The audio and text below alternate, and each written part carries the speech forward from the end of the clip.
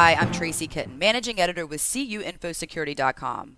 And this is CUInfoSecurity.com's Week in Review for Saturday, July 3rd, 2010.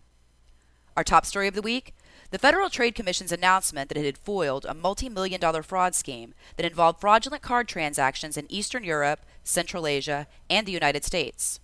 What made this scheme interesting and hard to detect was that these fraudsters were hitting unsuspecting consumers with one-time charges that never exceeded $10. An erroneous $10 charge might not raise red flags in isolation, but multiply that by 1,000,000 and the scheme comes into view.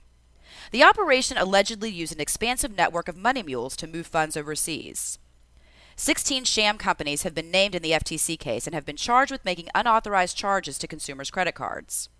Our second story of the week: an exclusive interview with anti-money laundering expert Kevin Sullivan, who outlines the latest schemes and threats the industry can expect in cross-border money laundering. Fraudsters, he says, are relying more heavily on bulk cash smuggling and mobile technologies.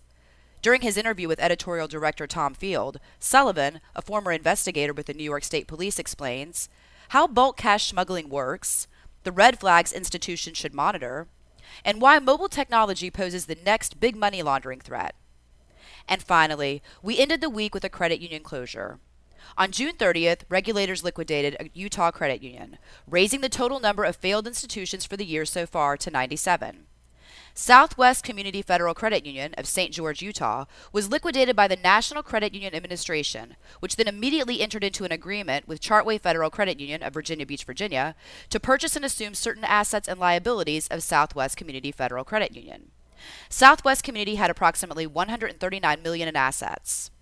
Also on June 30th, the NCUA merged First Delta Federal Credit Union of Marks, Mississippi, which closed in October, with Shreveport Federal Credit Union of Shreveport, Louisiana. First Delta was a $5.6 million credit union chartered in 1981. That's this week's Week in Review.